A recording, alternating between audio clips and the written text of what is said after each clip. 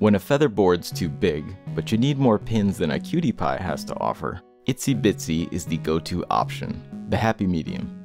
And Itsy Bitsy is now available in the tasty RP2040 flavor, which means it has a lot more pep in its step and tricks up its sleeve.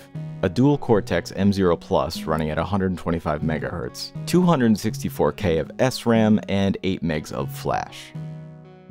In addition to standard niceties like the built-in NeoPixel, the Bitsy can speak 5-volt logic on pin 5, so there's no need to add any additional level shifting hardware, which is nice.